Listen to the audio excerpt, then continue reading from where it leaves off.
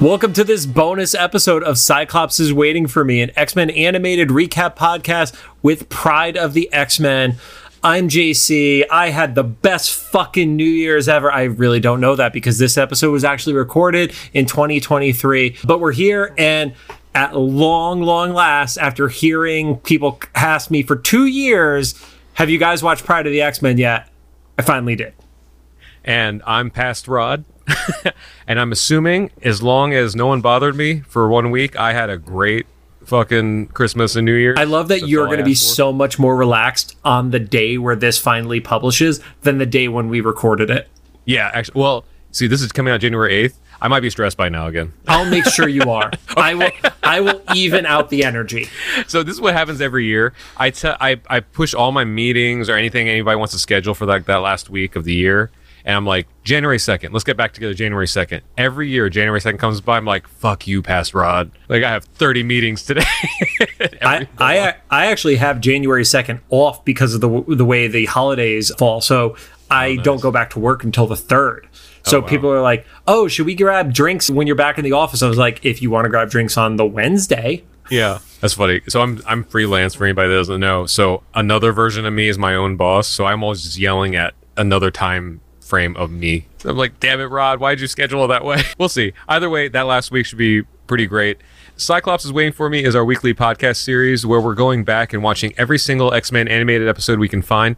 Our first series started with the original 1992 X-Men, the animated series, building up to the release of X-Men 97, which we thought was coming out last year, but since it's not here yet, allegedly, once again, this is weeks early, we don't know. Maybe a Christmas surprise? I don't know. We needed to find some other shows to cover. Imagine if they did the Christmas surprise during What If they also dropped 97. That would be hilarious. Yeah, like Uatu. That would be so fucked. Uatu's like, and he opens the door and it's like, it's literally the scene from Deadpool. Oh, I hate it. So we're covering other shows. Like this long-awaited bonus episode, I was so excited for you to see this. I saw your text later because I passed out when you were texting me, but like, what was the exact text, Rod? It needs to be read by you because I want to hear how you read it through. About halfway through, it's not bad, but Jesus, tap dancing Christ that Wolverine to VO. I think my mind filtered out the tap dancing part before this funnier now. Yeah, so I was telling John, I didn't even take notes on this one because I watched it twice now, earlier today and then right before we were recording.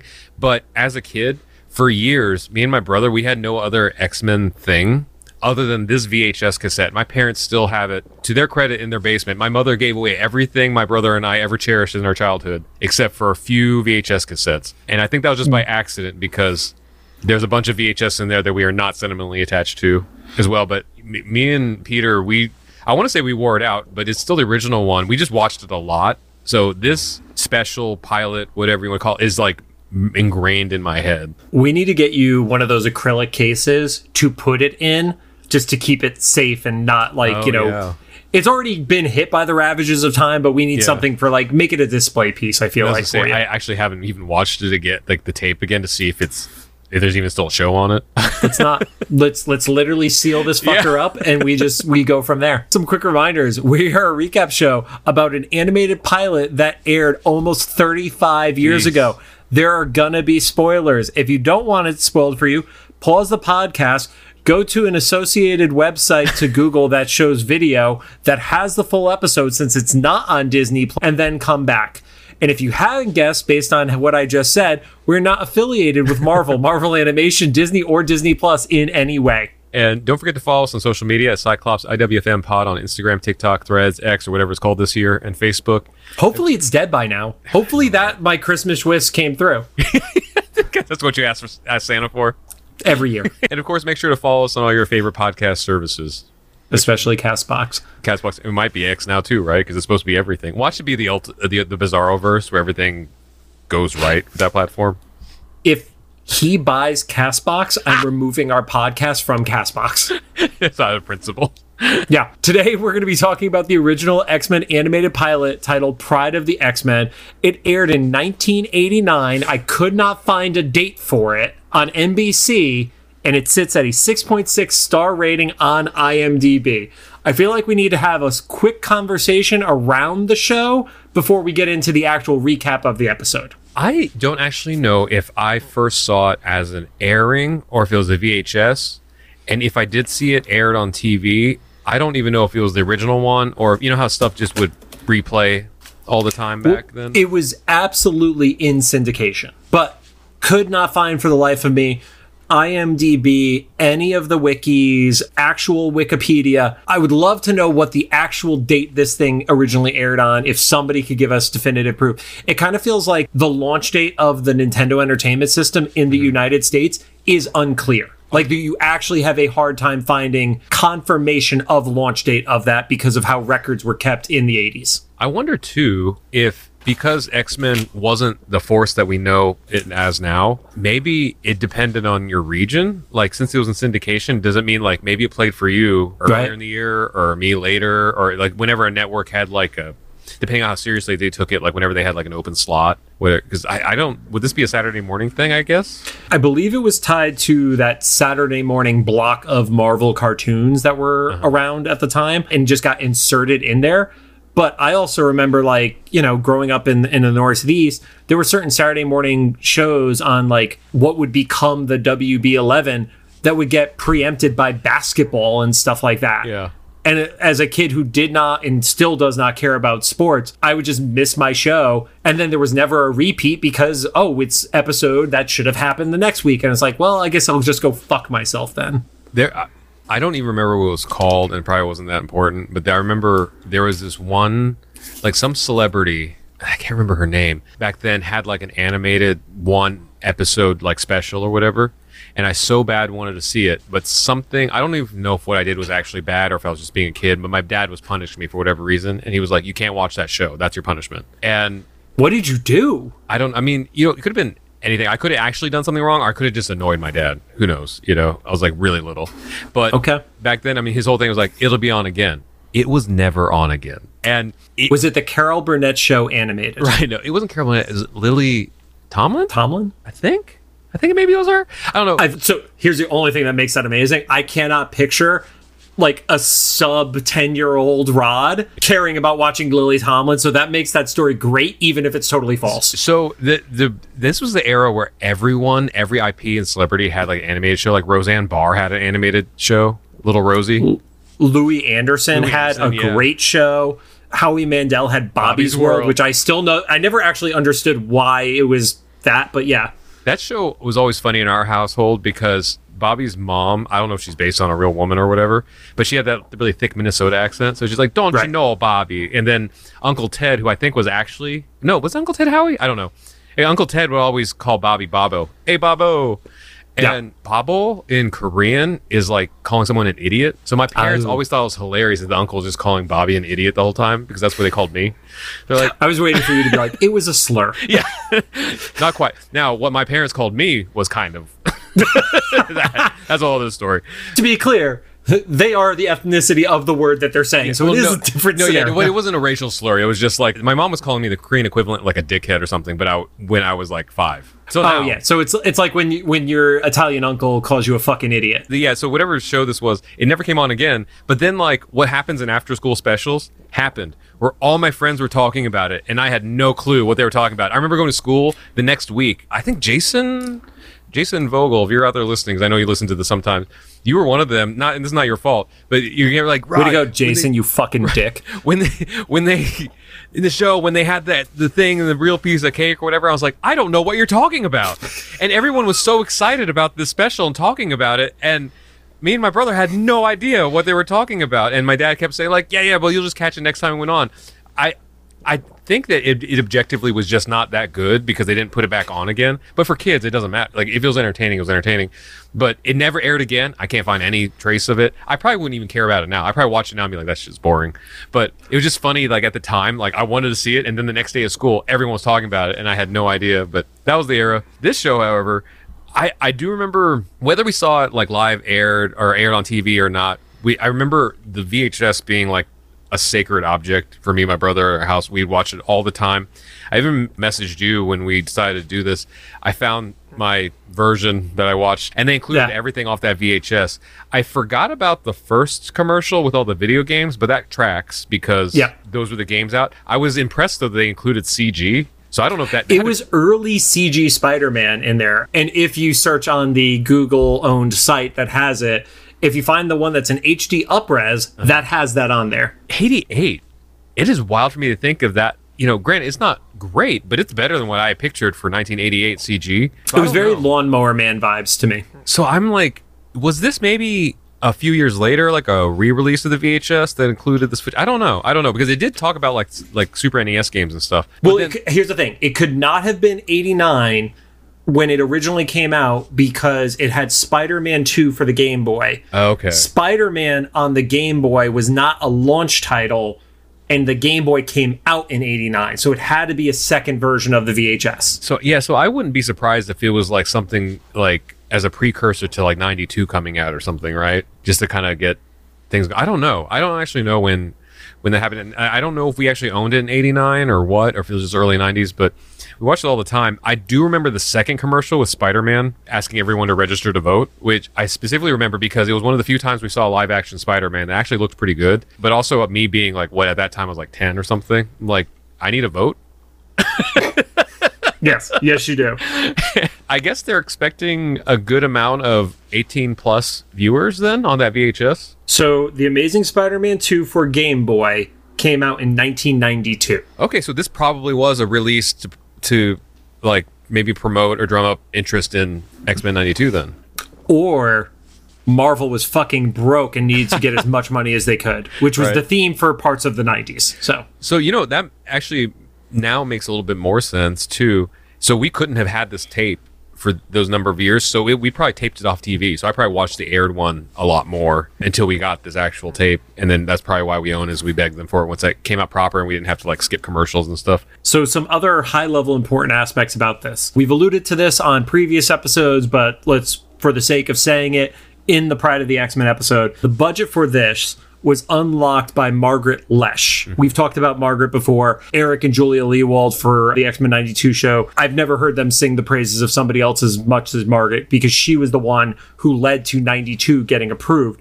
She unlocked the budget for this pilot, which was originally supposed to go to Toei for the 13th episode of the RoboCop cartoon. Oh. So the reason why, if you were one of the RoboCop cartoon fans, that you didn't get a 13th episode, it was because of this. I think that was worth it. And I'll acknowledge this. Secret Galaxy, which used to be called Toy Galaxy, they actually posted the video about this episode like 3 days ago. And in a normal circumstance, if I had watched it before, I would use his work for reference. But I didn't want to bias my opinions of our review and walkthrough by watching his. So I'm sure Dan Larson over there has some interesting stuff as well, which at this point would have been about a month prior when this goes live. Yeah, I was going to ask you about that because you brought up the idea of actually doing this for the first episode of this year, and then I was like, yeah, that sounds great. I love the show. And then I saw the thumbnail come up, and I didn't watch it for the same reason, because I was like, I kind of want to like have my own thoughts about it. But I guess is it an anniversary or something? Is there a reason that like everybody's? I guess 97's coming out, so everybody's kind of... I think it's the 97 tie, honestly. Some other important stuff. It is not confirmed, but it is speculated that this is in the same animated universe as Fantastic Four, which came out in 78. That was the one where they replaced Johnny Storm with the robot so kids didn't light themselves on fire. Spider-Man and His Amazing Friends, which has Kitty in the show in one of the episodes as Sprite, which is one of her aliases we've talked about in the past for Kitty. But that would mean that this happened in continuity earlier. You also had the same voice actor who does Wolverine in that episode as well. I think I do remember that, because I had another VHS that had Spider-Man and Amazing Friends. It might have been the first episode, because it was when he met Firestar and Iceman. Right. Yeah, there's 3 episodes which now go into our backlog of bonus episodes that directly involve the X-Men, with 2 origin episodes and then one that's just like the X-Men team. So yeah. And let's see, is there anything else in general before we get into this? One, we mentioned it's not on Disney Plus. The only dub that exists is in Italian. Interesting. The multiverse number for the super nerds that are out there, this is Multiverse Earth 652975.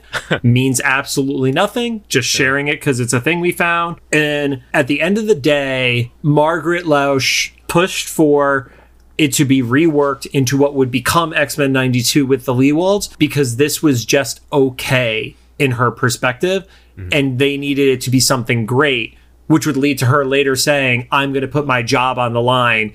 If we don't kill it in ratings, I'm out. And it's something, the panel that I got to attend over at LA Comic-Con, and I forgot to say this last episode, but the reason JC couldn't be there was because he had his own panel at the same time. Yeah, I would not have intentionally missed that, but I was literally running a panel concurrently at LA Comic-Con. They all, once again, praised Margaret Loesch for, green lighting everything that they were doing, but also said that the experiences of making Pryde, well, Larry Houston specifically said that his experience of making Pryde of the X-Men led to him knowing his demands for the next show, which we will get into a few things that we've already started talking about. And then the last thing before we get into the actual episode itself, I just want to point out, did you look up the voice acting cast of this show? No, I remember it wasn't like Rob Paulson in this or something. Of all the people you could have named, Rob is not on the list. Okay. I literally have who I think you're referring to as the last one listed. Okay, so go for it. Here, I basically went through, and anybody who had something that was recognizable to me, whether it was personal nerddom or iconic to the voice actor. Cyclops was by Michael Bell. Michael was Duke in G.I. Joe. Oh, okay. That tracks because it's similar, like, animation. Ron Gans, who was the Juggernaut, this is my personal one, was Nikolai Volkov from the Hulk Hogan Rock and Wrestling show. I remember that show, but I don't know that actor. Nikolai Volkov was the wrestler who was all about being Russian, basically. Okay. Alan Oppenheimer, best known as Skeletor, was Blob. That's hilarious. Neil Ross, who was Nightcrawler in the Spider-Man 1994 cartoon, was the Green Goblin. Oh, okay. We have Kath Soucie, sorry if I'm mispronouncing her name incorrectly, who was Kitty, was Phil and Lil from the Rugrats. Oh, wow, okay. You have Earl Bolin, who is Magneto, who is one of the few who've crossed over into IRL success, was the Doctor in the Terminator movies, the first three. That's so funny, okay. Pat Farley, who is Pyro, was Krang in the Ninja Turtles cartoon, the original. Okay. You have Dan Gilveza, who is Colossus, also was Goldbug in the Transformers cartoons, and Spider-Man in Spider-Man and His Amazing Friends. Oh, wow, okay. John Stevenson, who is Professor X, was Thundercracker in Transformers. And a lot of that is like that small group. He was one of the... Why am I blanking? Oh, my God. Thundercracker was one of not Soundwave. Oh, my God. The annoying jet from Transformers. Starscream? Starscream. He's one of Starscream's boys. Okay. And then the finale, literally, and I'm stealing this point blank from Secret Galaxy, Frank Megatron Welker was Toad. What an odd role for that. Okay. And he also, and this was one of the facts that we found, he also was Iceman in Spider-Man and His Amazing Friends. Okay, that's funny. Actually, it's funny, too, because I thought, now rewatching this, is like, Toad is the funniest person in the show. I mean, he literally is like, he's Igor from the fucking classic Frankenstein But he's also, like, everything's, like, real kind of funny by playing it straight, you know? He's not telling jokes, he's just, like, muttering stuff under his breath. Yeah, he's just awkward. Yeah. All right, so now we are into the episode. I want your thoughts specifically around this. All I wrote was, wow, that intro song. The theme song. So I messaged you before, like, I still love this show, but as time went on, this theme song got worse and worse for me. So I forget if it made the final cut, but in the first time I had met Ron Wassman, we were collabing, and you were there too for an interview for NerdSync. And I think it made the final cut of the video, but Ron had mentioned like how the reason the X-Men 92 theme song doesn't have lyrics in it is because there's no cool way to say X-Men, and this song proves it, I think. They also had lyrics from Stan Lee, who helped write the lyrics for it to that point. And there was like spoken stuff at the beginning. He's like, no place to run, no place. I think that was kind of cool, actually. But then it got like really like Broadway-ish. Like crashing like thunder, I think is one of the lines. Coming your way. And here's the thing. I forgive, because this did not get picked up as series, that all of the animation are just clips from the show itself. Like, I'm not going to expect them to like reanimate that. But I was just like, wow, they're throwing everything out here. And it's like, oh, this is literally just the clips from throughout the entire episode that fit best. Exciting moments from the show and the new sound effects. So the guy that, I don't know, I'm assuming that he wrote this song too, but the guy that's credited for all the music in this pilot is Rob Walsh. Unfortunately, he passed away a few years ago, but in his time in where he worked all the way up until then, he's known in Hollywood and music as like one of the. He's worked on everything. He's done music for like G.I. Joe, Gem and the Holograms. I think before this, he was working on Muppet Babies and stuff. And which is like the most iconic theme song of the 80s. But once again, I'm not sure, even though he's head of music or credits that, it's never clear if he wrote the main things that we know. Like, he did a lot of score for Gem and the Holograms, and he's the main person credited for that. But when people think of Gem and the Holograms, they think of the pop songs in there, and that was done by a woman who isn't like head credit. So I'm not sure where anything fell because records were terrible back then. But Rob, as we could tell from this show literally not having an air-on date, Rob was a very traditional scoring composer, and that shows. If you watch this episode, like, you'll notice if you're paying attention now that you know this, the music follows the emotions of the show, which sounds obvious but doesn't always happen. So like Ron doing X-Men 92 and stuff, everything, and even Evolution, whoever scored that, or I think we mentioned him before, I can't remember his name now, they all took like a more rock approach. Right. Just kind of like a bed of music. So in this, the score like kind of gradually intensifies or gets nervous as characters do stuff. I think there was it was very similar to a lot of the other Toei animations. It was my vibe on it, where you would have the tension, like you said, it matched up. Like that was a signature of G.I. Joe, a signature of Transformers. Yeah. He did G.I. Joe and Transformers as well. And so I think in the scene where Kitty sees Nightcrawler and then he teleports up to where she is and she gets nervous, you can hear like the music like follow all that. It's like it's score, and then it gets a little tense when he's in front of her and stuff. So that makes sense. If he also wrote the theme song, then that definitely sounds like what a classically trained score composer, his take on a rock song about the X-Men would be, because it was very bravado-y and everything. It's just, I think for me, it was just like too loud, and the first time we saw it, I was like, okay, it's whatever, it's X-Men. But then like it just kept, it was very 70s-ish to me, like super campy, you know? Yeah, it wasn't as cool as what it was trying to be. Yeah. Or do you remember the Linda Carter Wonder Woman theme song? Kind of reminds me of like Wonder Woman, where they have to say the name in the thing, and I don't know. Oh yeah. I mean, that era had, in granted, like, you know, this is the same continuity supposedly as like the Fantastic Four and stuff. None of that shit stuck. If it did, it stuck around for its camp value, not because like people liked it. Like I think we've hit it over the head a million times. We're like, you know, Power Rangers and the other stuff that Ron has worked on, like the X-Men theme, like it just got you going. Yeah. But it still worked. It wasn't just like, it's not pure nostalgia crack. So, and, you know, now, and you've known Ron and seen him around and stuff, you know, he's kind of like a no shits kind of guy. So like, he's like, I'm not going to dumb it down for kids or try to be bravado-y or whatever. He's like, we're just gonna make a cool song.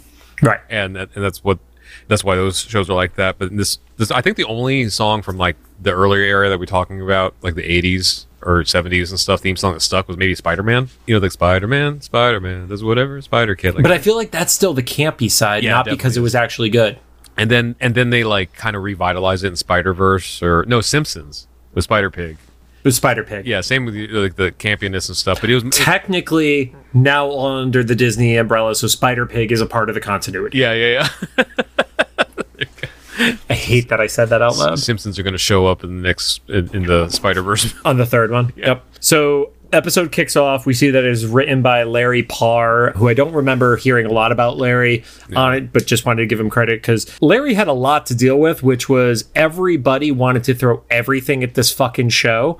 And especially at that time, Marvel was more of a toy company rather than a comic book company with who was really like pulling the triggers and stuff like that. And that's actually why there's so much in this episode, including the villains, where like you literally had people paired together for the first time in this show before they were in the comics in certain cases. Oh, wow. Like the White Queen was never associated to the Brotherhood ever. Oh, okay. But they needed to have a female antagonist, so she just kind of got lumped in with Magneto and crew. And she had like a strangely like snake voice. Yeah, she was very raspy. She was kind of like Baroness from I was gonna say, G.I. Joe. Yeah, and as a kid, I never thought twice about it, but like now watching it back, I'm like, oh, was she like they characterize her like that?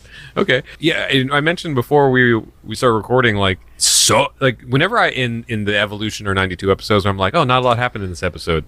This is the opposite of that. Everything happened. And like there's not a it's like YouTube vlog editing. Something's happening every 5 frames. There are shots that are literally 4 frames long, I feel like. Like I might be like being hyperbolic, but there are shots that are a second and a half, and that's legit. That's not me being hyperbolic. And I might be wrong, but I think outside of maybe 2 cutaways, like time cutaways or whatever, the whole thing maybe happens in like roughly half an hour, like about the same length as the show, because it just bang. It is 22 minutes. Yeah, it is a timed for TV 22-minute built in with commercials because the events of the episode I think happen in that same time period in real time. It's probably maybe 6 hours, but yeah. Well, there's like 2 parts where they cut where like, okay, maybe we don't know how long they were on that jet or whatever, but besides that, Kitty arrives at the mansion and then this shit just goes wild for the next hour. So episode kicks off and we get what Eric Lewald talked about in previously on the making of an animated series. Stan Lee doing the narration, and holy shit, I love so much of the work that Stan did, but him doing that at the beginning was painful. It was legitimately not enjoyable to listen to. I liked it, but I guess I also just remember it might just be nostalgia. I can't even see if it's like actually good or not. It kind of reminds me of Grandpa and Princess Bride. I could see that, but I also didn't like that part. Yeah, right. He's like, I mean, granted, it may have worked at the time if they stuck to this is a show for kids that doesn't age well, like the He-Man syndrome that I've talked about. Like there's certain shows that you go back and you watch them as an adult and you just ruin your childhood. I feel like that would have the same effect if that had been the show as a whole. Yeah. And was that something Stan like required? Because I feel like that would be something he would like want, because he did it for a lot of shows. I believe he essentially demanded it, and they fought tooth and nail to prevent it from happening.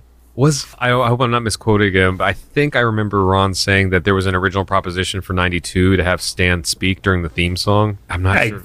I have to ask him about that. Yeah, I can't confirm because that interview we did with Ron was so long ago now in real time. I don't remember. But he definitely wanted to be narrating the start of every episode. So yeah. But yeah, it's very heavy-handed, which also went along with the toy comment I made earlier, where it's like the X-Men are there to save, and then they're the bad mutants, and it's like, oh, we're just there's no shades of gray here. This is G.I. Joe and Cobra. This is Autobots and fucking Decepticons. It was not sophisticated story time. It was Saturday morning cartoon storytelling. And this was something I didn't notice until rewatching as a 41-year-old. Magneto straight up calls himself a terrorist. I was going to get to that. So as Stan is giving the explanation of what this world is, you see a bird almost get hit by a military convoy. I still didn't know what the fuck the point of the bird was. I thought it was like, oh, is this like Mystique or something? Because Mystique was in the video game, which we'll talk about the video game at some point, I'm sure. But yeah, there's an angry soldier who's like screaming at Magneto. And to your point, yes, he literally says that they are mutant terrorists. It happens a couple times in this episode. Yeah, but he like owns it. And it's like, I'm pretty sure in any scenario, the people who are terrorists do not call themselves terrorists. They will use phrases like freedom fighter and stuff like that, but literally never admitting to being terrorists. And I guess we also don't know what he did to get locked up. That's something else. I'm gonna go with terrorism. Right. Would it be funny? He's like, oh, he got a speeding ticket. That's how they caught him. Yeah. His plates were expired. Right. That army guy, he was like that. He didn't actually have a cigar, but he had that vibe of like cigar chewing, like military. Oh, yeah. Like he was he was too fat for his suit or kind of scenario. Yeah. Like that was not a guy who had seen active combat in a long time. And then he was saying like, you don't even deserve to live. Yeah. Next to normal, decent human beings. And that's where Magneto is like, well, once my brotherhood of mutant terrorists is done, the humans won't have a spot with us. And I'm like, okay, cool, got it. I kind of like how they don't try to do very much origin story with this pilot. They're just like, action's happening, catch up. And I think that's pretty cool. So we find out quickly his name is Colonel Jaffe. Magneto's like, yeah, we're going to kill all of you. He just like wants to not even pistol whip him, just hit him with the butt of his machine gun. Mm-hmm. And at the time, the truck takes like a sharp turn, which causes him to trip and fall. And then we go outside and everybody is abandoning their vehicles because there's quicksand. I think we've talked about this in the past. this just furthers my theory that we had this like image that quicksand was going to be fucking everywhere when we were adults, and we had to know how to escape from quicksand. I love the way they animated it too, because even though they said it was quicksand, it just looked like the asphalt was liquefying, like the highway, like, or I don't know what's on the road. Is that asphalt? Okay, because I've had people correct me on that. It's like, it's not what's on a road? Listen, man, I'm a musician. You've had a long month. I get it. January, no excuses. December, I get it. But this image was so cool, and once again to remind you how fast things are happening. I think this is like within a minute of that opening monologue from Magneto to them getting interrupted. I would say less than a minute. Yeah, like not even a minute has passed before like the road is liquefying. And I love Jaffe's things. He's like, what's going on out there? And he's like, where's everything sinking? He's like, we're in the middle of the highway. Like, where's the water? He's like, it's not water, sir. It's quicksand. He's like, what the? It's like, that still doesn't make sense. There's not quicksand on a road, but whatever. And you get the reveal that it is mental power manipulation from White Queen. You see that it's fake. And then this was a thing that wasn't a thing. She throws a light spear at people. That's not a thing. You know how sometimes you're like, oh, is that one of her powers in the comics? No. Straight up, no. This is going to drive you crazy. But for me and my brother, that was always cemented as one of her like core things because of that. That's the first time we saw her. Fair. Yeah, because we were like, oh, she can make people hallucinate. Or at the time, we even considered maybe she is actually changing things. Right. You know, and then resetting it. But then she's like, and she can throw lightning. And just for point of saying it, obviously we know current version of White Queen, especially after First Class and such, the ability to turn into a diamond form. Mm-hmm. The diamond form did not get introduced until 2001 in the comics. It was a secondary mutation for her. And I didn't know that of her until in the movies when she did it. in First Class. Yeah. Yeah. So when that happens, Magneto is able to break free. He takes the gun and splits it into multiple parts and like makes like a little device to wrap up the general, and then just shoots a fucking hole through the ceiling, which again does not resemble how his powers actually would work, because everybody just has fucking like Kamehameha fucking like energy blast. Hadouken blast through the fucking ceiling, and then he shoots the Colonel out of it, who lands in like it looked like a puddle of water by a dam or something. Like, that was so random that he just landed in water. Well, I guess he had to land in some water, right? Because he just made fun of the guys for there not being water on the highway. I guess, yeah. And then in what I recognize most as the same animation style as the arcade cabinet of Magneto goes into the electric ball and goes up in the air. Yeah. That's so cool. Such a cool cold open. Yeah. Well, not even a cold open. It's not cold. It's after the... this is after its credit, but that's like your kickoff to this pilot. Yeah, I say cold open because I think I remember me and my brother just skipping that theme song a lot. Understandable. You literally are like recording over it with commercials instead. Right. We jump over, and it is a taxi pulling up to the mansion, and Kitty's like, "Hey, do you mind waiting?" And the cab driver's like, "No, this place is fucking creepy," and speeds off. And that's another thing, a lot of these shows were never quite clear. Like X-Men 92, like mutants were like kind of starting to creep into public consciousness. Evolution, as far as we know, isn't like, we'll see what happens with the dance, but like isn't known. Yeah. This one, they're well established. Everybody knows about them. At the very least, they're weirdos, and we don't trust the weirdos. But they don't even try to hide when they when they have their first mission. They just like go do it. They're not worried about cloaking themselves or anything, and everyone's super skilled. I kind of like that. That we have that out there. There's a version of the X-Men that we started like right in the middle of like their peak. Right. So Kitty is reading a note, and it's essentially Xavier's voice, just calling out that she has powers. Like, just literally. Just go to your point. Yeah. And she decides to go. Like, this is such an iconic scene to me. I don't know why. I think it's because it's like the first time that we're considering like that could be me. And I know she was meant to be that. Like, Kitty in this pilot was supposed to be like our eyes and stuff. But it was like, man, it was like what Jubilee would become for us in 92. Yeah. But this, like, just her in front of the house reading the note and, like, deciding whether to go in or not, and then being scared and, like, learning that she has superpowers and stuff. I don't know. It's, like, kind of cool. Nothing's really happening. She's, like, reading a piece of paper. And you also get the reveal that she left without even telling her parents. Yeah. And then we find out because she says it later. She was 14, even though she's animated being like 25. She has the hair of a 25-year-old. Right. Yeah, that's true. She's very petite, but she's got the hair of a 25-year-old. She has a full fucking perm going. Yeah. Also, all the doors are automatic. I don't know if you ever picked up on that, but the doors literally open and close for people. At that time, I thought it was just like Xavier opening the front doors for her and stuff. So. Which it could absolutely be, but that was a consistent thing throughout the episode. In the mansion, is doors would open and close for people. And she also didn't question it. She was like, okay, that's normal. So she walks in, and then Xavier does the creepiest thing possible, which is by greeting her in an astral projection form. Yeah. And I was like trying to come to grips with that. I was like, I didn't question it as a kid, but now I'm like, oh, because he doesn't want to move around. But it's like, he's already in like the wheelchair, hover chair thing. Wheelchair, no hover chair in this one. Or, whatever, like whatever he has, like, and he was only down the hall. Right. So this did not save any time either. Like, I think he just wanted to queue up all the video clips. Because this was like, we always make a joke about theater kids. Like, okay, this is one of those, like he wants the dramatic fucks. He wants the entrance music. Yeah, so he walks her down the hallway, and then he purposely goes through the wall instead of even doing the astral form through the door, which, again, theater kid. And there's a bunch of screens, and you get a 4-way split where you see in the order Dazzler, Wolverine, Nightcrawler, and Cyclops. And then you see a horizontal split screen where you get Storm and Colossus on there. This is the only time where Dazzler has been in the animated series as an X-Men. Oh, okay. So all the other iterations that we see of the X-Men in animated, this is the only time Dazzler is formally a part of the team. I also think this is like my favorite Dazzler design. Maybe it's because of the first time I saw her and stuff, but I just thought it was really cool with the jacket and the blue suit and stuff. Yeah.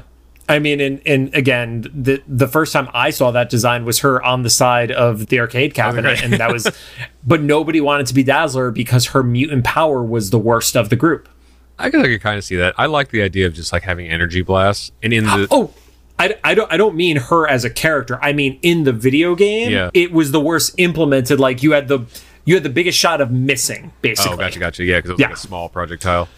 Yeah, it was like I throw a bomb like 15 feet in front of me and I hope they're there. One of the sources I found online said that originally this was supposed to match the team from Giant Size X-Men #1, but they swapped out Thunderbird with Dazzler to put a second woman on the team at the time. Oh, very forward thinking. If that's true, I'm not. That one, I had a hard time finding a source to support it, but that was one of the things that was there.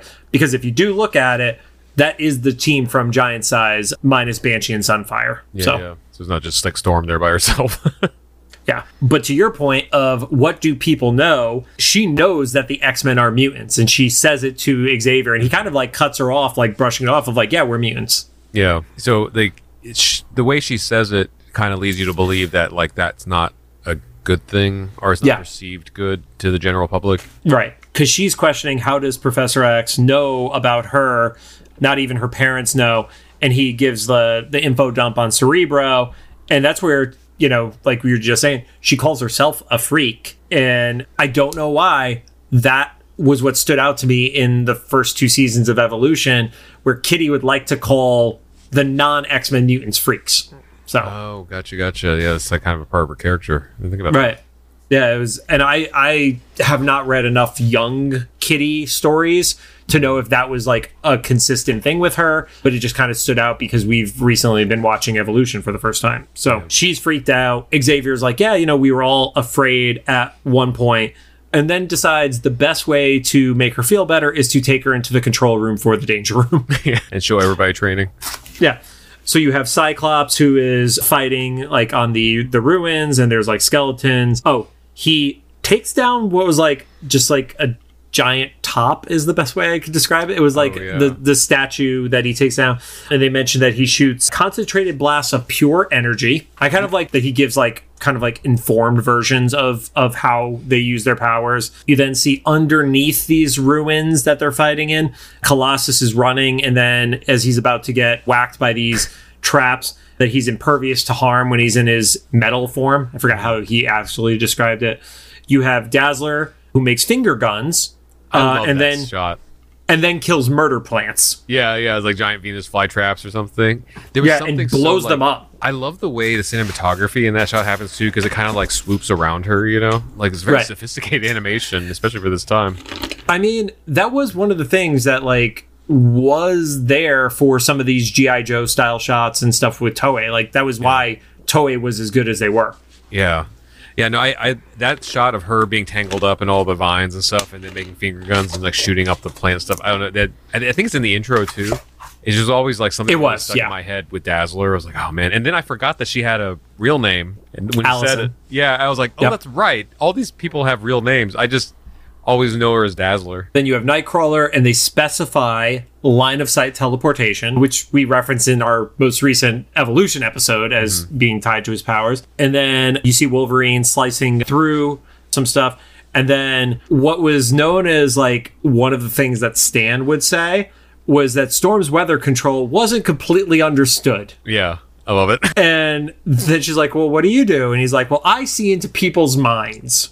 And she was like, into people's minds. And he kind of like reassured, he's like, don't worry, I do it ethically. Which we've seen two Xaviers do. Evolution, no. Yeah.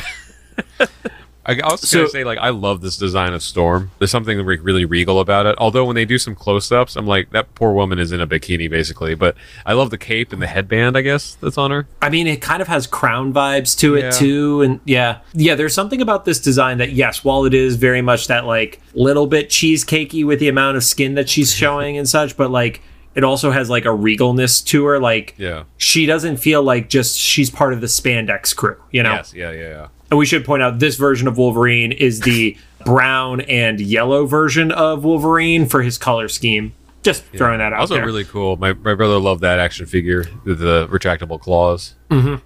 Was it actually one claw with just like markings on it? It just had grooves in it. Yeah. Because, if we were kids, man, with 3 individual claws, those things would have been broken in a heartbeat. And then I have Horny Nightcrawler teleports into control room. This is what I also remembered was Nightcrawler's accent was also so thick it was almost offensive, but he's basically Pepe Le Pew, but German. Okay, I can see that. Because he was trying to like grab her hand to kiss her palm, right? And then she's like, whoa. Right. And Kitty freaked out because Nightcrawler is obviously the most dramatically different in appearance, starts phasing through the controls, which activates the Storm sequence, which Storm immediately is able to stop, so it felt kind of like a throwaway. Yeah. And then she lands into Naked Peter, is how I describe him. Oh, yeah, when he's not in his metal form. When he's not in metal form, that design always, like, felt weird. Like, there's no other way to describe it. He was basically in, like, just a slightly more covered up version of the Borat swimsuit at that point. Yeah, like because his whole side is showing. Yeah. I mean, dude's so built, at least if Storm is half naked, he's half naked too. It's equal. And also, if I was built like that, I might show off a little bit too. Would you? I mean, if I look like that, yeah. Fair. Yeah. If you were a 6'6" Russian man, you would do that. Yeah, with like muscles on top of muscles. Yeah. And then Wolverine is instantly pissed. Let's talk about the Wolverine voice. That's the fucking elephant in the room of this entire episode, which I was warned about, but I was not ready for. Because I somehow made it through 2 years of doing this podcast without ever hearing it. I'd seen the theme song of like that. I'd seen one of the other scenes, but I had never actually heard the voice. And holy shit, Rod. Yeah, it is not subtle. Now, the guy, whoever did it, they did a great job, right? Like, no shit talk on him, but it just goddamn does not fit. It is a decision, especially because even I knew at the time that, well, I didn't know at the time, but relatively around this time, that Wolverine is canonically Canadian. And so to make him like hard Australian, like not even some Australians are like this Australian, it was such a decision. And like, I guess it kind of fit into how the X-Men were supposed to kind of represent the world, you know, because like Colossus had a very thick Russian accent, and Nightcrawler, you know, has German accent. The Wolverine, it was like one click away from like Dingo ate my baby, you know. And I think Larry Houston at the panel at this most recent LA Comic-Con said like the reason they got it is because one of the investors in this, because Margaret Loesch had pulled together so much money from different places, said that because Crocodile Dundee was such a huge thing that they needed to have like an Australian character in it. And Mad Max was also popular at the time. And so they like shoehorned him in there, and that was one of the things that Larry and Leewald said that they learned that Larry learned from Pryde going into 92 is like, we absolutely have to have control of the characterizations of these these characters. Yep. So this never happens again. And that was like one of their demands. And it was almost to the point where they were going to swap Wolverine's nationality in the comics too. Oh, really?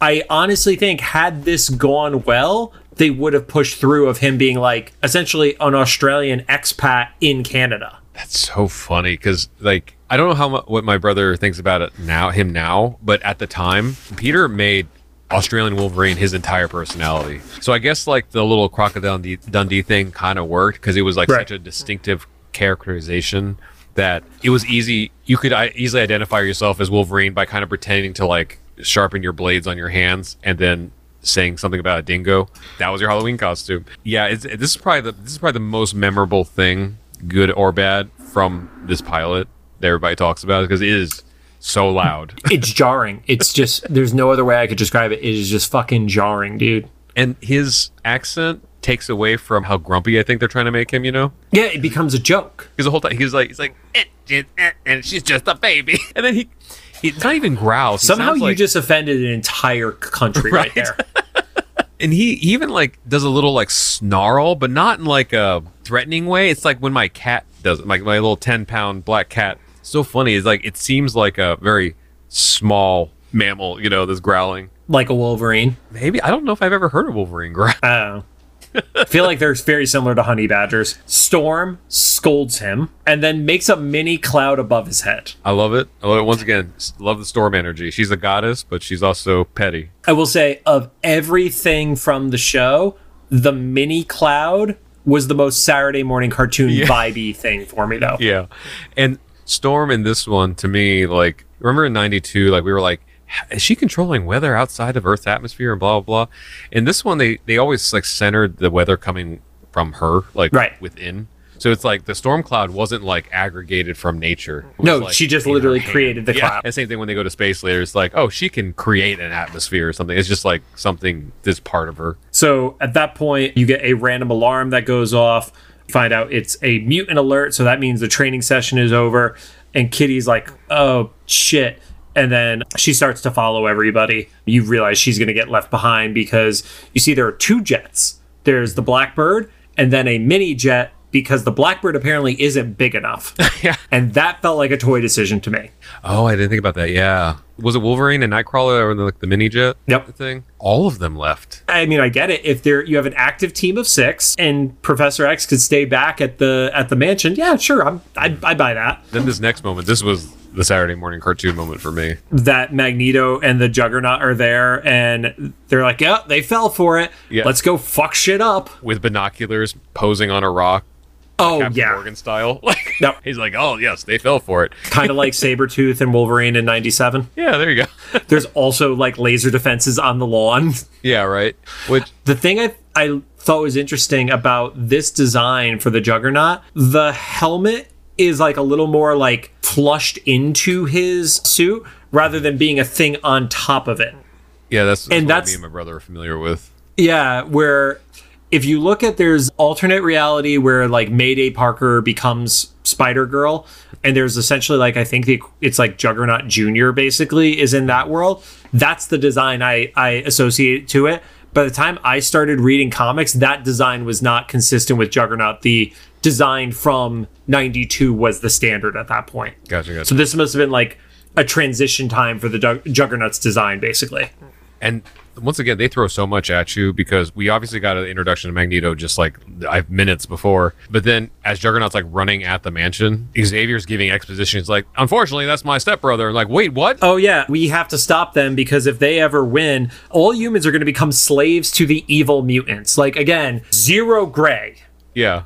And like, if this is a scale from 1 to 10, you have one team that's a 1 and one team that's a 10. You have nothing in the middle. And Kitty has realistically been there, even in her time, probably maybe 10, 15 minutes. I was going to say 15 minutes at best. At max. It's like if we account for maybe time jumps from going room to room, but they didn't cut enough to even show that. So more likely, within a few minutes of arriving, all of this goes down. And then I feel like after the first mistake, Xavier should get his shit together and not let her stand near controls because she gets freaked out again, phases into the controls, and just shuts down the defenses. To be fair, the defenses weren't doing fuck all anyway, but still.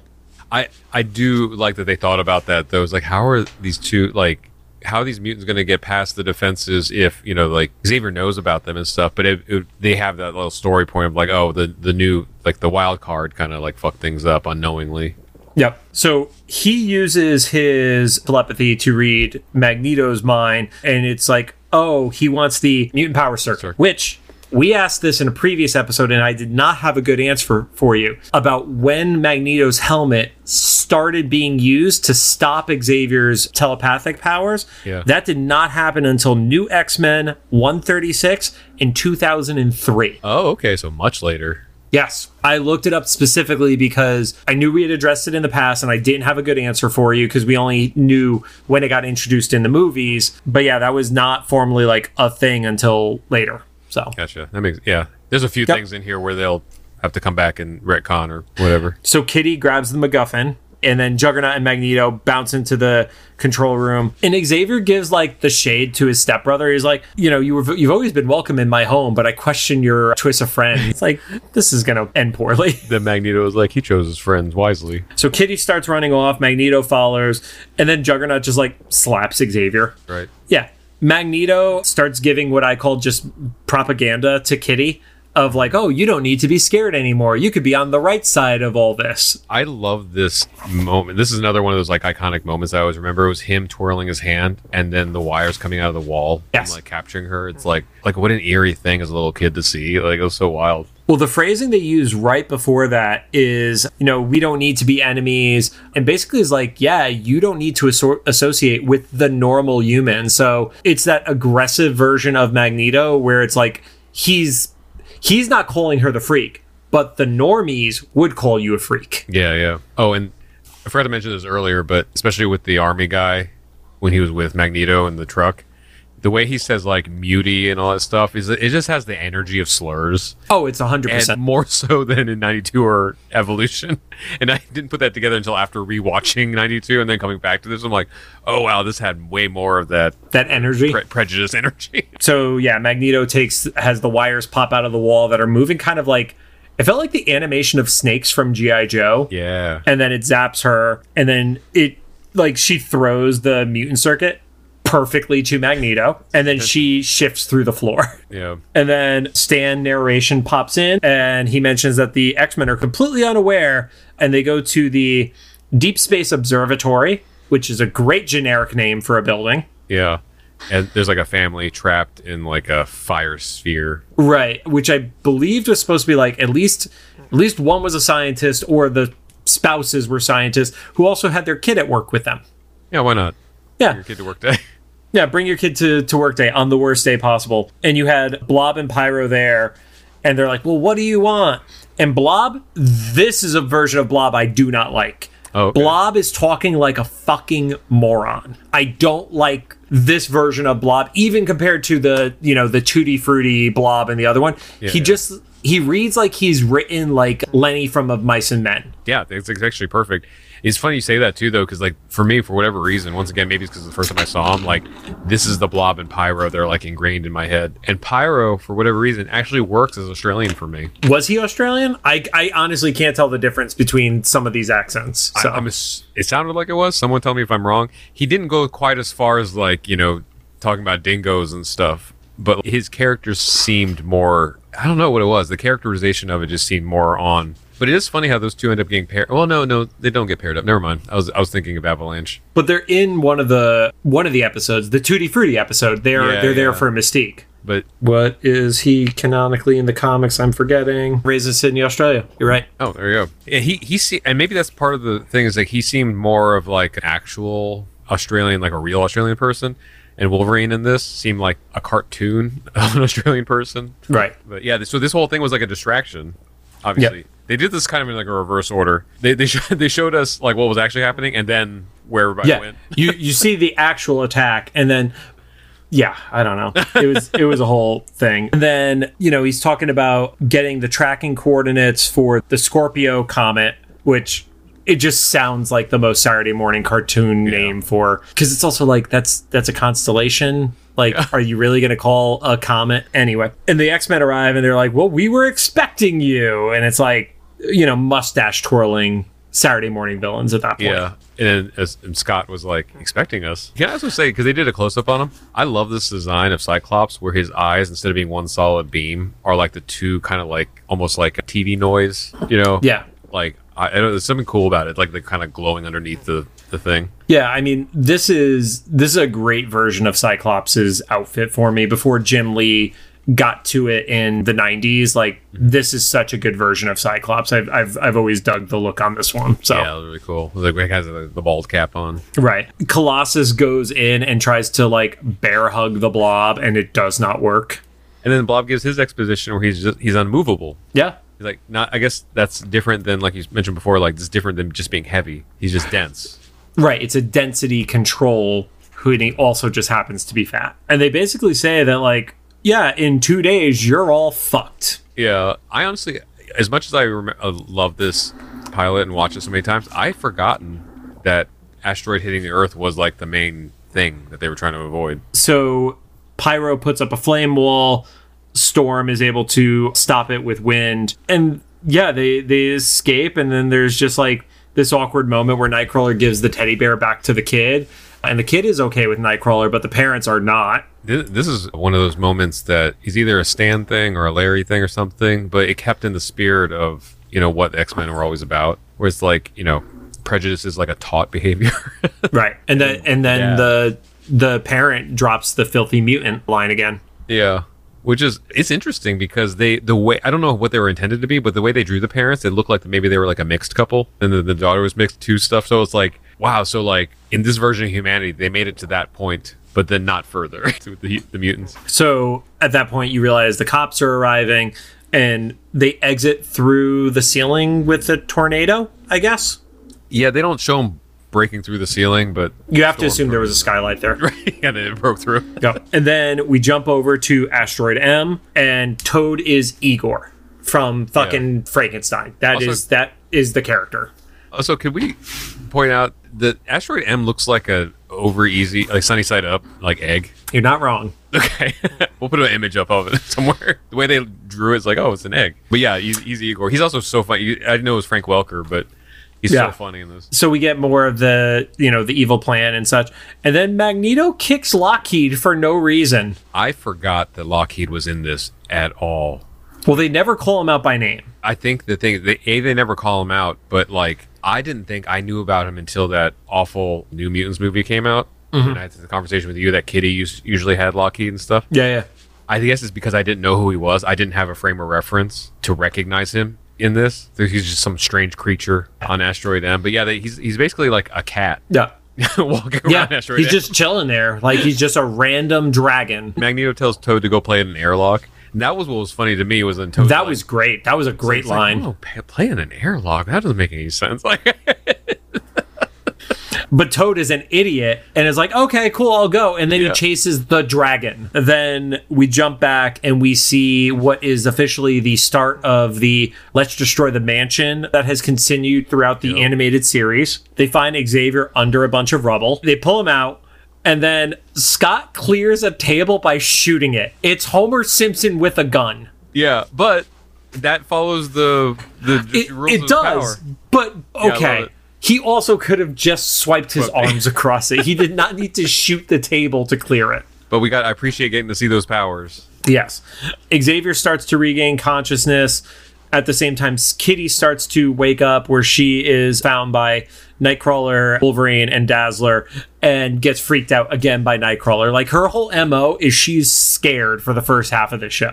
Which is so funny because in the same session we're recording this, we just recorded Evolution Shadow Dance episode. And it's not a lot of Kitty and Nightcrawler going back and forth, and in Evolution in general. Yeah. It's just funny like to realize, like, even as far as back as the first animated X-Men thing, Kitty and Nightcrawler have just always had this kind of flirty history. Right. After realizing that this girl is not dead, Wolverine calls Kitty a whiny brat. She kind of is, though. But then she like balls up and is ready to fight him.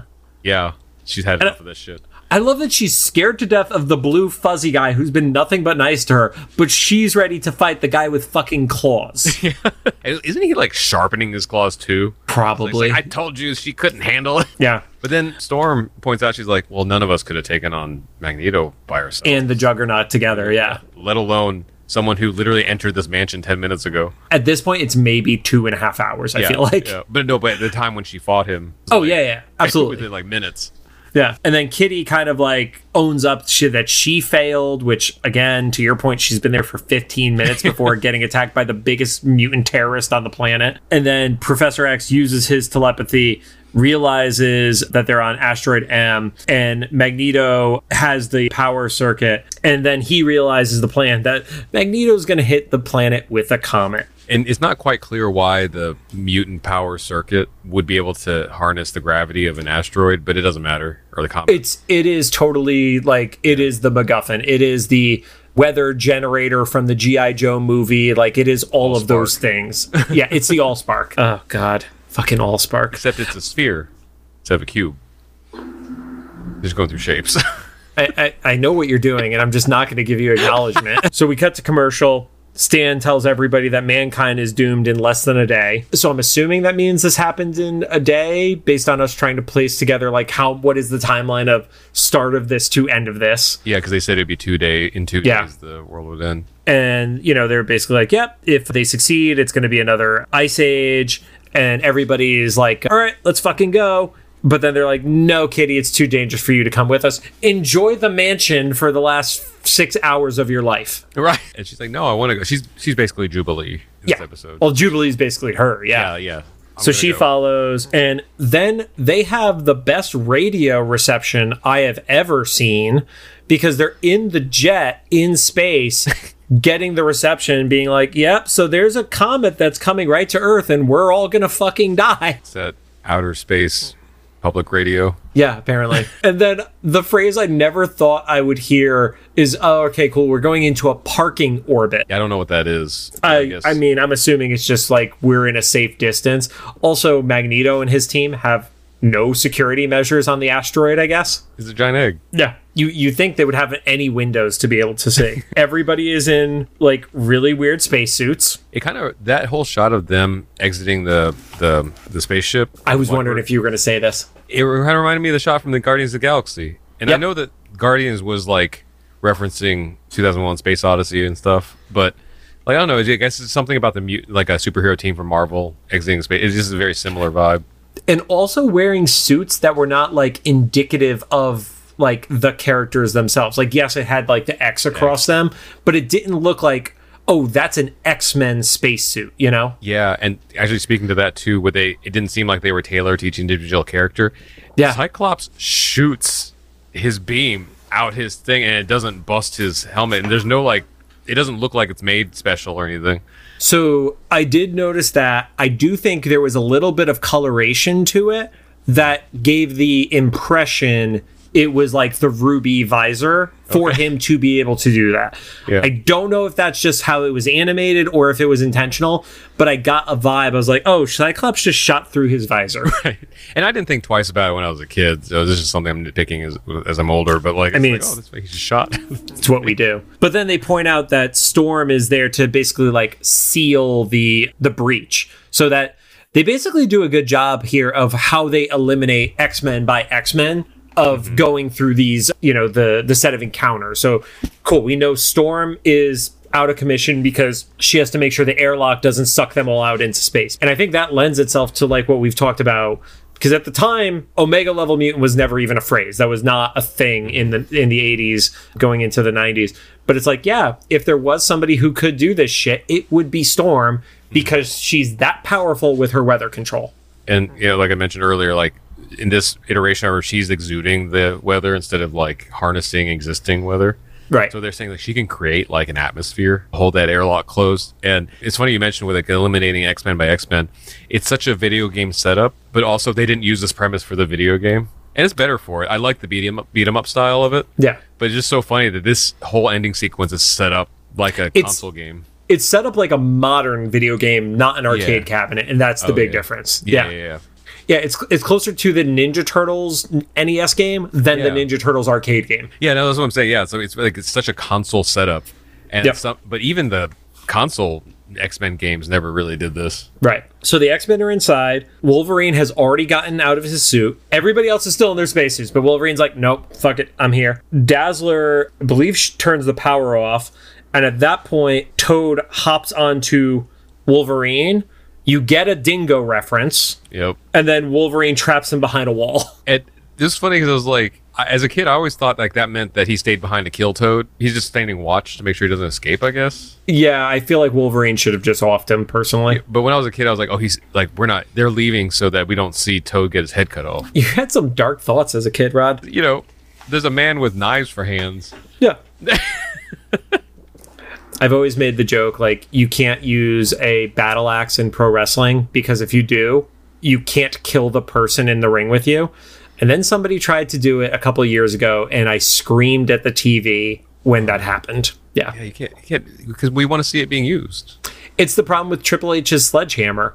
If you swing a sledgehammer, you kill a person. Which is why when Triple H hits a person, he's holding it like at the edge and he just kind of like nudges them with it. And I'm like, that's not how you use a sledgehammer, sir. It was like the Ninja Turtles, how they can never like stab anybody with anything. Oh, especially the standards and practices, even though they were robots. Yeah. Also, that kid died in the first movie. Just want to point that out.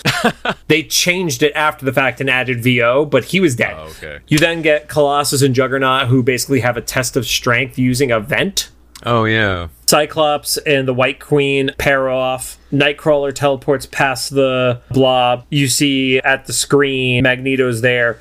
And it's like, in 3 minutes, you're all fucked. Supervillain monologue is too confident. Yeah. One of the things that I did read, which I completely agree with the logic on this, is if Magneto's whole plan was to make the Earth uninhabitable and kill all the humans, I don't know if they were all planning on reproducing with the White Queen, but there's not enough people surviving to make this a thing right now.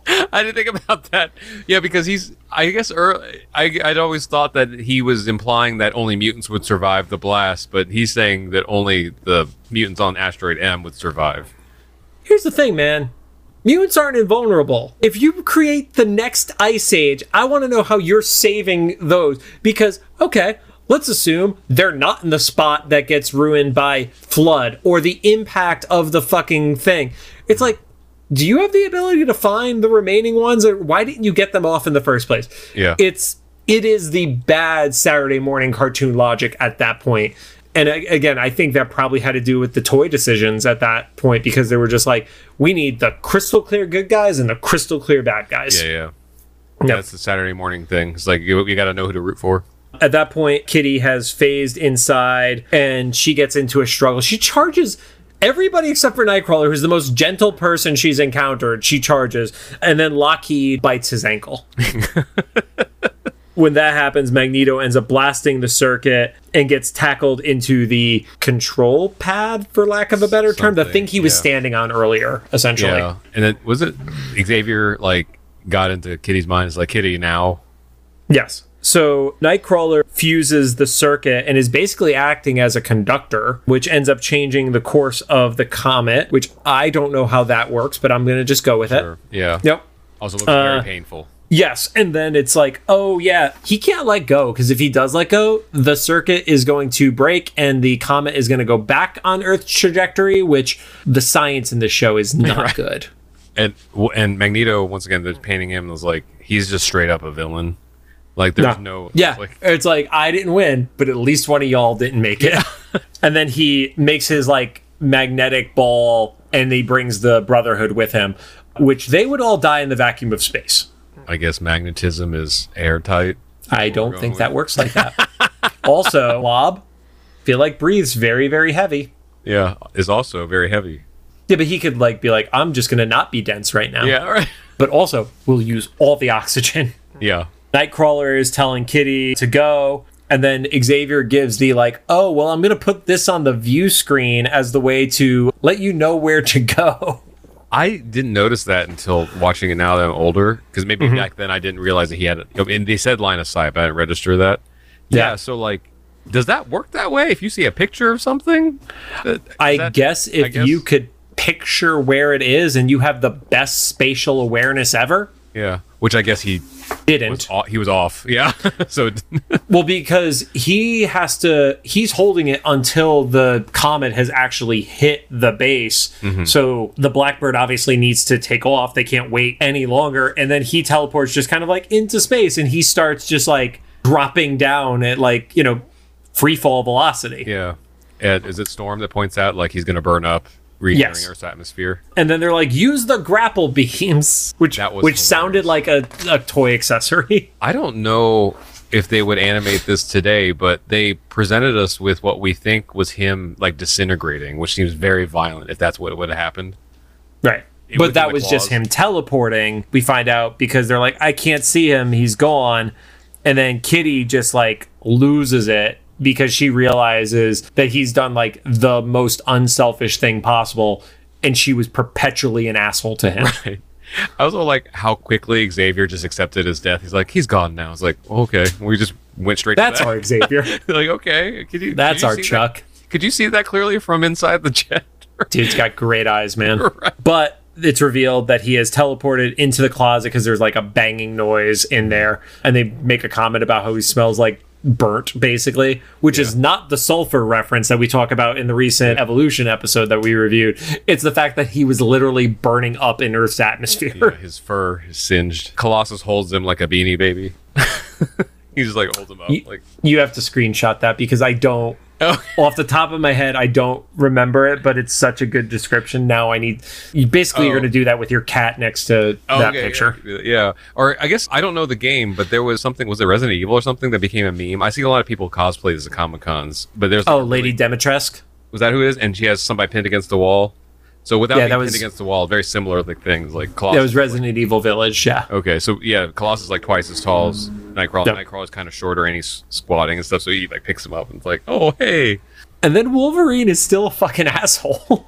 Probably still sharpening his claws. I can't remember if he's sharpening his claws in every shot. In my head, that's what I remember. That's what he's always doing. Every time he talks. Yeah, and he's like, well, the kid got lucky. She's not an X-Men. Not yet. And it's like... slow turn. Okay. And then we get like the quick, weird wrap-up. Stan, who's saying like, the world's safe again, they've won, only for now. And then you have the team standing on the edge of the planet with Xavier's giant head behind them. The world got real small. It's a great shot though. If it wasn't in like 10p resolution, I would love to screenshot it and use it as a backdrop. I mean, the up-res version that you found is actually decent. Yeah, I tried. It's still very VHS. It does not age well. Yeah, it'll look good on Instagram when it's shrunk down. Oh yeah, it can shrink down, but like trying to put it on like my display, which is what like 3,000, 4,000 something, whatever. It looks like 3 pixels and like a giant peach head.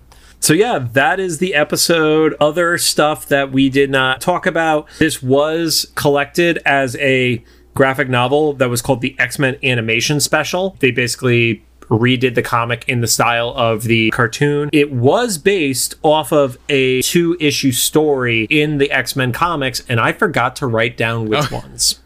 It makes sense though, because there's so much story happening in it, and like knowing that Larry Houston had something to do with it makes so much sense, because it wasn't a throw, besides a couple things like, Emma Frost having like a lightning beam or whatever. Like, yes.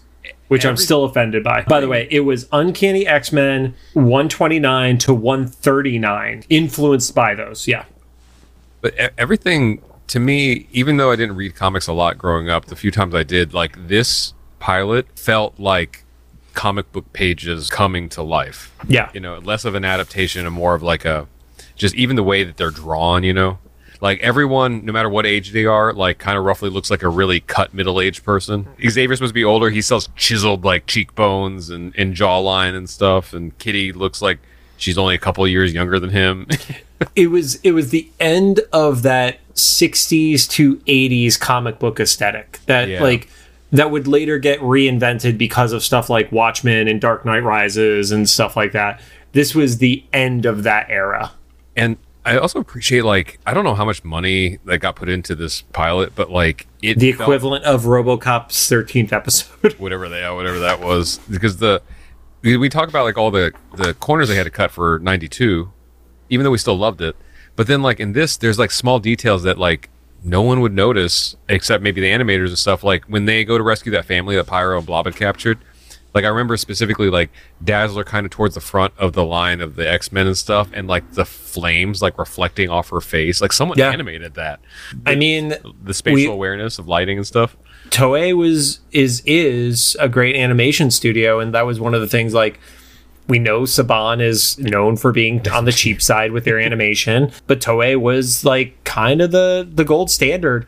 Even if the show didn't work for whatever reason, it still always looked good. Mm-hmm. So, and I think you mentioned this earlier, but like so much story happened in this that it could have been easily 2 or 3 parts in another animated series. But like I was almost like whiplashed rewatching this today. I remember all this stuff happening, but for whatever reason, I know it was only like a 20-30 minute like pilot. But in my head, it was like an hour's worth of events. It felt like a movie because of the amount of shit. Yeah. But yeah, I just kept like whiplashing from one thing to the next. I was like, man, this almost happened in real time in 22 minutes. Like, and I think a part of that may have just been like, that's what cartoons were when you were an advertisement for a toy brand, is you literally were like, nobody has an attention span. Just go, go, go, go the entire time. Yeah.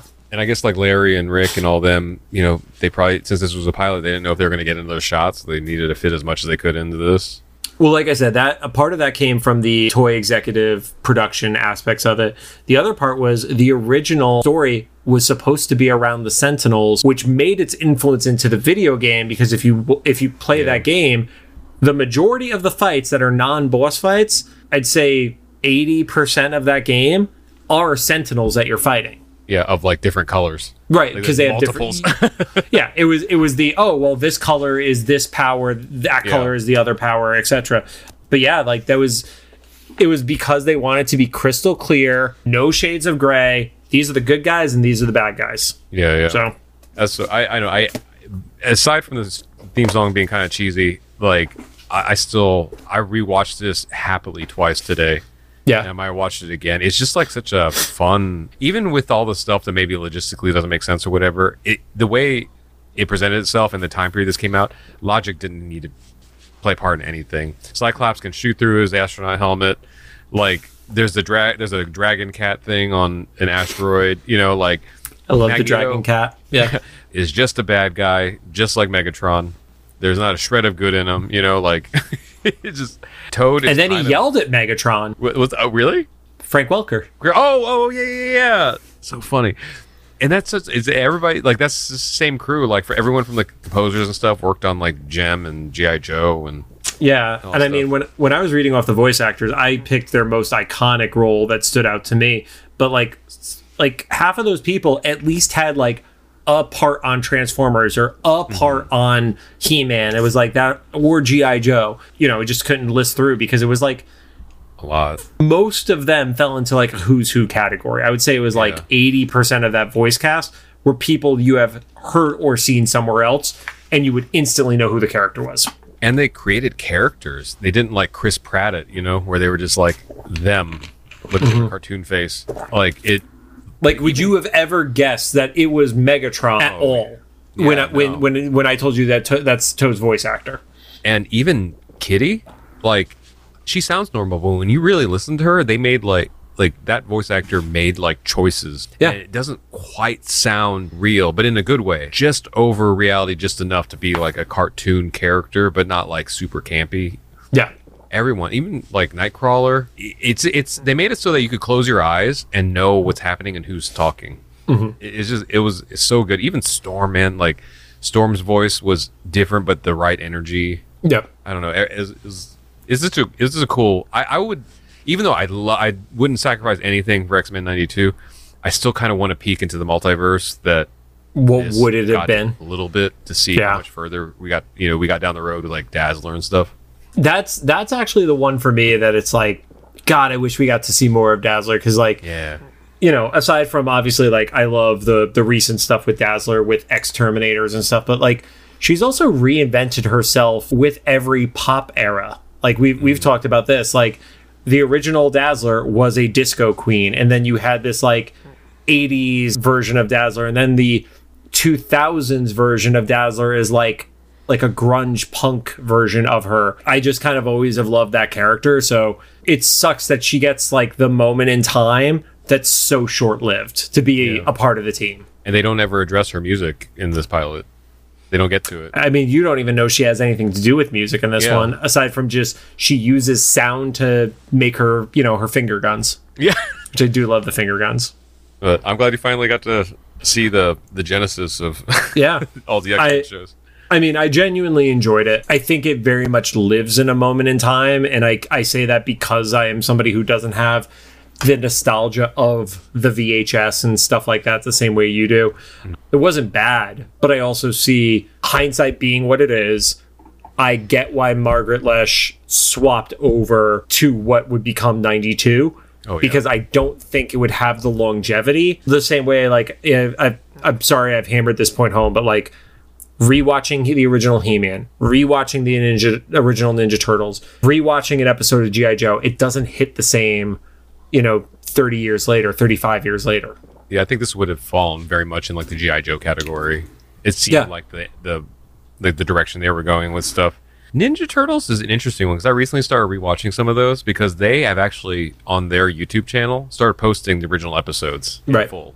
And it's entertaining for me to watch now, not because it's necessarily like aged well in the same sense that like Batman or X-Men 92 did. This is not a Ninja Turtles podcast, but if anybody wants to talk about it sometime, I rewatched that first Ninja Turtles episode. It is wild. They're like, I think the first episode does age decently. I think the follow-ups do not, though. I can get that, but like that first episode was so wild because they were like, "There's been a rash of crime around town. We don't see any guns, so they must be Asians because Asians know how to use swords." I was like, "This is wild, man." I didn't remember that was a thing, so now I have to watch it just to send you text messages later. The cops were like, "Only ninjas could do this because there's no firearms involved." And I'm just going to put this out here for those of you who may be finding this for the first time ever. Rod is of Asian heritage, so just to be crystal clear. But that's why I thought it was funny because I remember watching this as a kid, thinking this is really cool. And then now I'm like 41, I'm watching like this is cartoon logic. Christ. I personally don't even really take it as like offensive. It's just a funny jump in cartoon logic of like, and that's the conflict of they're like, well, it's clearly these Ninja Turtles, right? Because it's like, okay, it's so random. It's so wild. If it was guns, it would have been the Italians, so I get it. Which is funny because then they're like pizza, so it's like it's the Japanese Italians? Like, I don't know. Like I said, if it was guns, it would have been crystal clear Italians. Yeah, right. Yeah, like I said, I'm genuinely happy we got to do this. I love that this episode is essentially airing on the 2-year anniversary of our first post as well. Oh, so it feels awesome. Yeah, because remember we recorded originally like over Christmas break and the first year, and this is the first one of 2024. So kind of it's a cool full circle, and it's been really cool, and I think we got a lot out of that at LA Comic-Con. Like one of the things we didn't talk about on the last episode is when we were talking to the Leewalds, we were at their booth having a genuine conversation with them for like 20 minutes. For a while, yeah. And then some people came by and they were like, before we were able to shoot our real short with them. But yeah, we legit had a 20-minute conversation with them about the show. And it's like, I don't know if that ever would have happened to the level that it became if we didn't end up doing this dumb fucking podcast. Yeah, no, seriously. Even with the relationship I have with Ron doing the music for the show and stuff, I never put it in my head that I would like sit down and talk with the Leewalds about the show and stuff, just because I wasn't thinking that it would come to that point or whatever. But yeah, there we were. Like, we had them on the show, now when you're listening to this last series. Yeah, last series. And then got to talk to him at Comic-Con. You got to meet him a couple times before that at other Comic-Cons and stuff. I also survived a Comic-Con, so that was... Yes, I am very proud of you. Yeah, no, it's been a fun show. By the way, other people I saw that weekend definitely got corona. Oh, really? Yes. I'll tell you who after. I don't know if it's just... I think it's just the culmination of things I do. I don't know if it's any one thing. You know, I keep up on my vaxes. I constantly smoke weed. That too. Mask up, kind of like a calculated risk. You know, so like most of Comic-Con, not really, but like there were some times where like I'm gonna throw this bad boy on and walk through this hall of people coughing on everyone. Rod, but happy New Year, everybody. Yeah.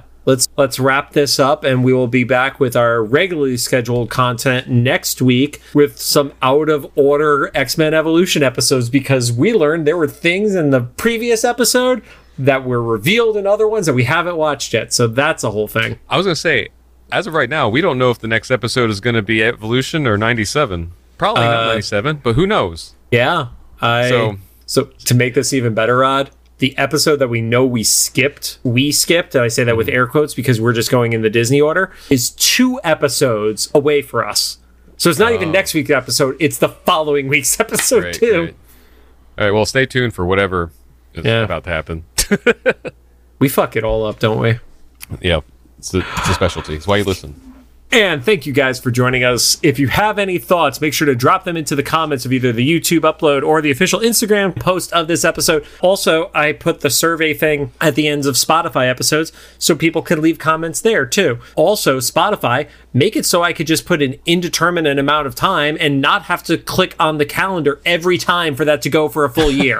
And also, I can't type it in. I have to do the dumb thing where I click day 1 and then I have to hit fucking 12 times to the end of the year to click the end date of it. I'm really angry at Spotify right now. And if you like what you heard, we appreciate a rating on the podcast app of your choosing. You can catch us on Apple Podcasts, iHeartRadio, Amazon Music, Spotify, Google Podcasts, and CastBox. It's been a long night, and hopefully we survive into 2024 when this actually needs to air. So, I mean, I'm still rooting for Comet 2024. Let's get Scorpio. Let's get Scorpio.